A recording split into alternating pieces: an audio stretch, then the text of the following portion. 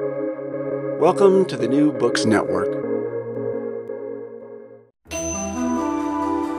This is the Nordic Asia Podcast.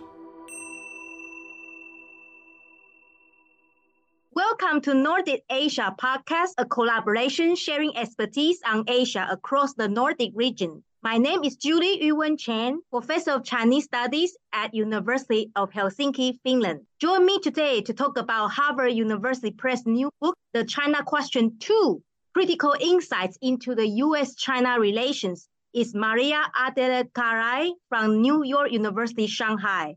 She's assistant professor of global China studies at NYU Shanghai. She specializes in history of international law in East Asia, and she is actually also author of another book. The book is called Sovereignty in China, a genealogy of a concept since 1840. And I think she can tell you a bit more about her exciting new website that will come out very soon as well. Well, but let us focus on the book, the Harvard University book. So she edited this book with Jennifer Rudolph and Michael Zongi, two very established scholars based in the United States. Today, she will talk on behalf of these two editors as well as the authors of this book. So I understand that this book is actually the second book. That's why it's called The China Question 2. Perhaps Adele can tell us a bit more about the first book. So I understand the first book, The China Questions, it really was a success and it offered a lot of new insights from top China experts explaining key issues shaping today's U.S. and China relations. So I'm really wondering, why there is a second book. Adele will explain to us. Now, welcome, Adele. Could you briefly introduce yourself and then we can go into the details of your book? Thank you so much, Julie, for having me here today. I think I haven't really too much to add about my intro. So I'm an assistant professor in global China studies at New York University, Shanghai, and have broad interest in China, international relations, international law. Today is the official day of the launch of our research initiative called Mapping Global China with a team of NYU Shanghai people. And the goal of the project is to provide data, the most comprehensive data set of Chinese overseas investment. And so we collected a lot of different project data and merged them. We had some team members that collected further data, and the results are available online. I'm happy to share also the name of the website, that is mapglobalchina.com. Thank you. So mapglobalchina.com, that is the new website that is just launched by Adele and her colleagues. But now we go back to the book, right? Could you tell us a bit about the background of creating this book? Maybe a bit of like the story behind the scenes? As you mentioned, the China Questions 1 was edited by my other co-editor, Jennifer Rudolph and Michael Zongi, and it was about China, critical insights about China. We like very much the format of asking questions and then having a short essay. We had this idea of using the same format of the China Questions 2, that was China Questions 1, that was very successful, and tackle a different issue, U.S.-China relations. When we started thinking about the book was 2020 during the pandemic. And of course, back then as now, the relationship between U.S. and China was very tense. And we felt that the general public didn't really have the necessary understanding and access to information that was a bit more balanced than the debates available. That is, it was very polarized. And actually there was a bipartisan consensus about China threat. But we wanted to bring in academics and distill their knowledge for the broader public. That's how it started. And that was really the goal of making sure that the public was better informed about this complex relationship between US and China, and making the public understand that China is not a monolith, but is very complex. The disengagement is not the only option. There are many different options for the relationship between US and China. Well, thank you for the great efforts. Indeed, this is really a hurdle that many scholars try to overcome. Well, you mentioned the first book and the second book. So I guess the issues covered in these two books are not exactly the same. Is that how it differs? The key difference, of course, is the theme, the topic that US-China relations, the China Questions 2 specifically cover US-China relations. And another difference is that we wanted to broaden the pool of authors. China Question 1, it's very much centered around Harvard Fairbanks Center. the author that wrote the contributions were from Harvard University. This time around, we have a more diverse pool of scholars, and we were not limited to scholars based at Harvard University, but we really tried to get the best leading scholars dealing with certain issues and themes. So it's wider in terms of the authorship and also the themes that are covered, right? Exactly. Well, Yeah. could you just give us maybe one or two examples of the known scholars in the book? They're all well-known scholars.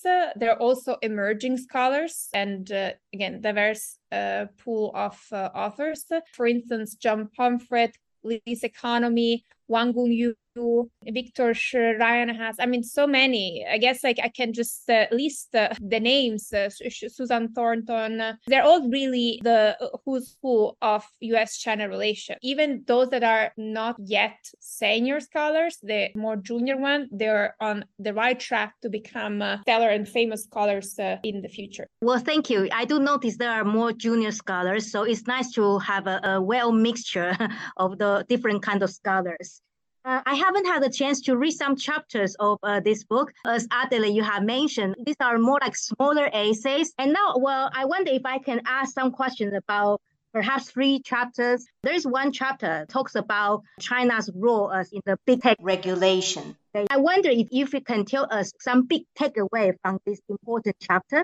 The chapter was written by Winston Ma, and the title of the chapter, of course, is framed as a question: has China positioned itself as a leader in big tech regulation? Winston Ma goes against the shared wisdom about China, that China, there is this belief that China advances in artificial intelligence relies on the fact that is unregulated. And so this big tech can do whatever they want. However, that's not the case, as the author proves by discussing all the new regulations that came about. And the last personal information protection law that came out in 2021 is in a way the Chinese response to the European Union General Data Protection Regulation. Winston presents a much more nuanced picture of China with regard to big tech regulations. And also he mentioned at the end how US and China aligns right now in terms of trying to tame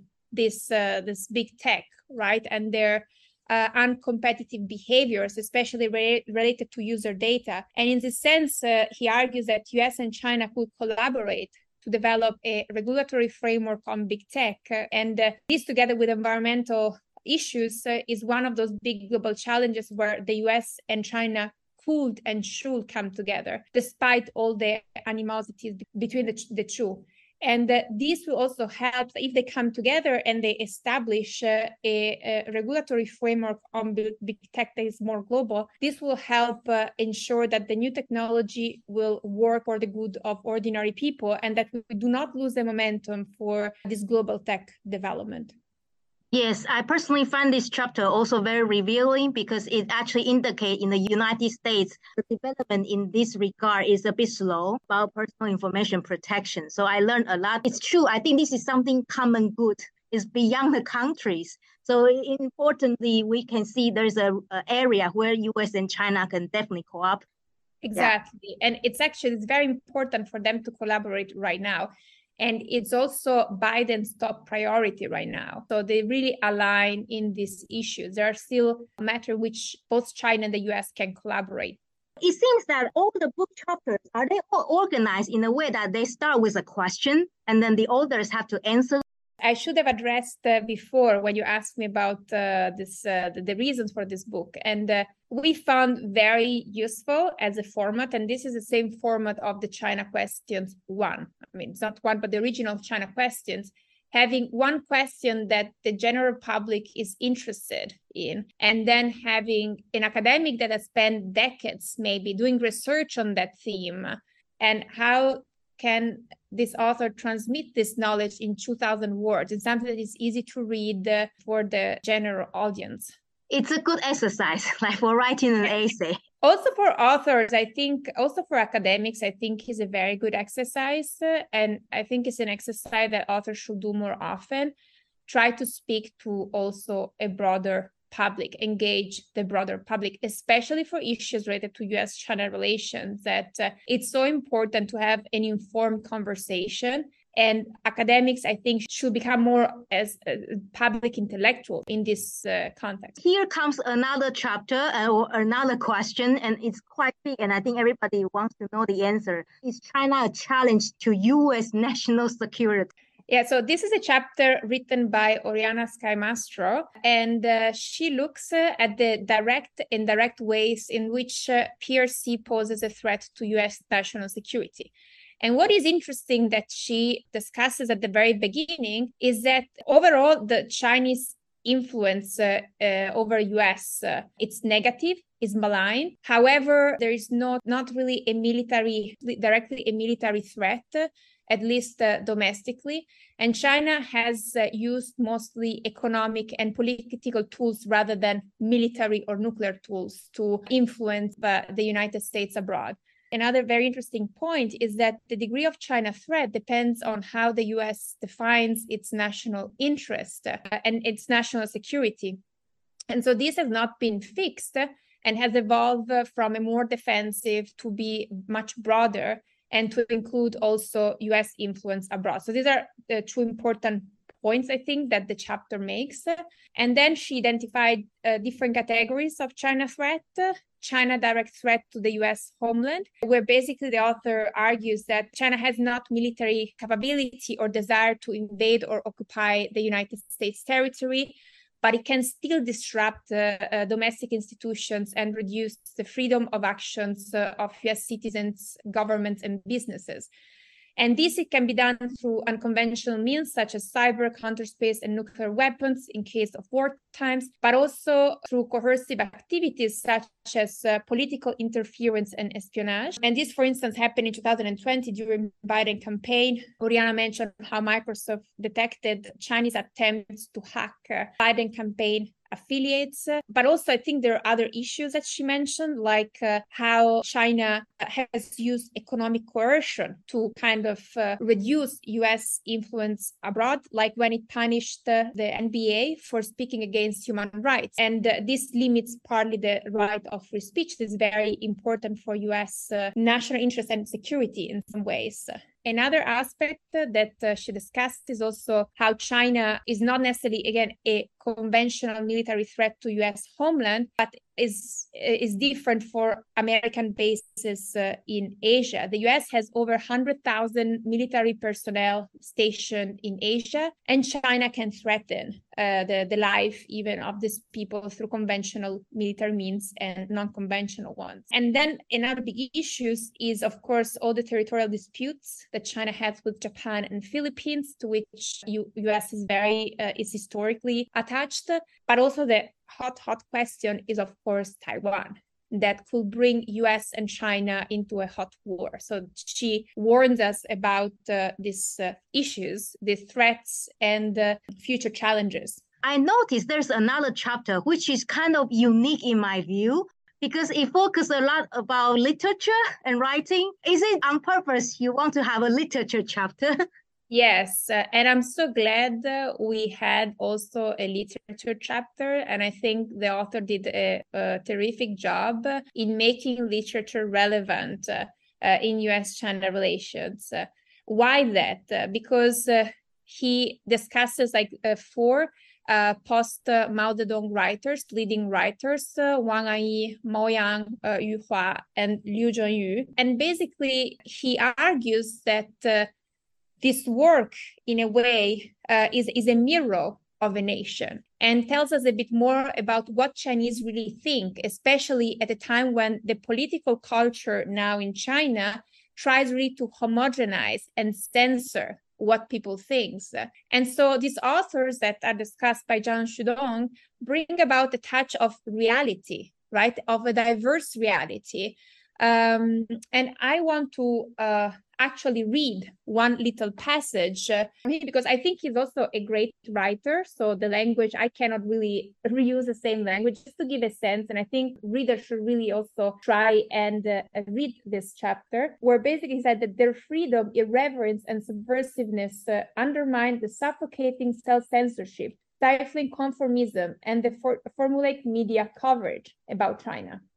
And then the last sentence that I think is just so beautiful, like a spinning gyro rotating on an invisible axis, their work points to an aesthetically determined North Star, constant and freestanding, all the while attentive to and capable of absorbing the sound and fury, sights and laughter around the single-minded movement. So I think this is just very beautiful, and it really brings our attention to the people, the struggle that people, the real life of Chinese people that is very different from what media coverage provide. And it's a very beautiful chapter that really encourages us to go a bit beyond, read great Chinese. And these authors, I've read a lot of their works are fantastic. It's just beautiful. And it's true. It's human, basically. That's what unifies Chinese, American, Italian, whatever, our human nature and our struggle, kind of trying to find meanings in this complex world. I guess the book also adds some kind of cross-disciplinary taste, to this book. Well, thank you so much for introducing those chapters. Well, you kind of mentioned already that you are Italian, right? So I'm just very curious that being a European or Italian working in the United States, looking at the politics now, do you see any difference or similarities between Americans and Europeans in general, or Italians more specifically, when it comes to the China issue? So, of course, we have different histories behind us, and Italy is a small country, and European Union tries to be a new normative power globally, but of course, it's kind of in between this big power of China and the US. From an official point of view, the European Union has increasingly aligned with the United States about the sense that China is a threat, is an existential threat to our values, to the way we are. But then, of course, there are many issues in unifying European countries because each country has its own interests, economic interests in maintaining and preserving a certain relationship with China. And so I don't know how this language, this strong language that echoes the US national security statements, China being a threat to the United States and to Western values, would really find any substance on the ground. But there's a lot of concern in Europe about China, and they try to create a unified strategy to tackle China, this huge power that basically is present everywhere. And there's a lot of work going on, a lot of interest on China. I think that the European Union could serve as a middleman in a way between US and China, but I don't know whether it will be successful in doing that. Also because it's aligning more and more with the US. Yeah, and particularly after the Ukrainian war, I think it's even so. Yeah, I think both the pandemic and the Ukraine war changed further. So there was already a change before the pandemic and the Ukraine war. So there was this awakening of European Union about, oh my God, there's China. China is everywhere. We need to have a strategy. We need to redefine our relationship with China. Also because China had the 16+1, then now I think it's 14+1 that tries to divide and rule Central and Eastern country vis-a-vis European Union. So I think that the pandemic exposed our reliance on China, all the supply chain, and now there is a lot of debate about diversification in the European Union, so end or limit our over-reliance on China to production, basically anything, even the energy, the green energy, we totally depend on China. But also then the Ukraine war, where the Xi Jinping has basically not condemned the Russia invasion of Ukraine. And then this was also another awakening for the European Union. But even within European Union, we think, again, as European Union as something unified, but it's far from it. Even in Italy, you have a lot of people that supported Russia, and they still do not condemn Russian actions. So even there, we need to be careful, right? It's not that all European Union, there are a lot of people that actually, they totally agree with Russia. Italy is an interesting case itself, right? Oh, well, we are not going into the Italian politics. But we have to come back to our book. So I'm still going to talk about this new book, The China Question too. Well, I'm curious. Of course, the book is written in English. So your audience is American, perhaps also Western audience, whoever can read English. But how about Chinese? That's partly, I wouldn't say a limitation, but like that's how we decided the book to be. And the target readership is American, not even European. I mean, it can be European, but we really thought this book for an American educated public that wants to learn more about US-China relations. And we hope that this format will be used in a new book. Maybe we would love that some Chinese will do China Question 3 or 4, looking at US-China relations for a Chinese public. But China Questions once was translated in Chinese. And so we also hope that this book might be translated in Chinese. But the goal was really, the target audience was American readership. So let me repeat again about this new book. It's called The China Questions 2, Critical Insights into US-China Relations. It's published in 2022 by Harvard University Press. And a bit of summary of this book. So it's basically talking about US-China relations, and perhaps we should move away from this kind of zero-sum thinking and to see where the areas we might have conflict, but also areas where we might actually have cooperations. Thank you very much, Adele, for sharing your insights with us. You have been listening to the Nordic Asia podcast with me, Julie Yuwen Chen, and then Maria Adele Carrai from New York University, Shanghai. Her co-edited book, The China Question 2, Critical Insights into US-China Relations, is published by Harvard University this year in 2022. You have been listening to the Nordic Asia podcast.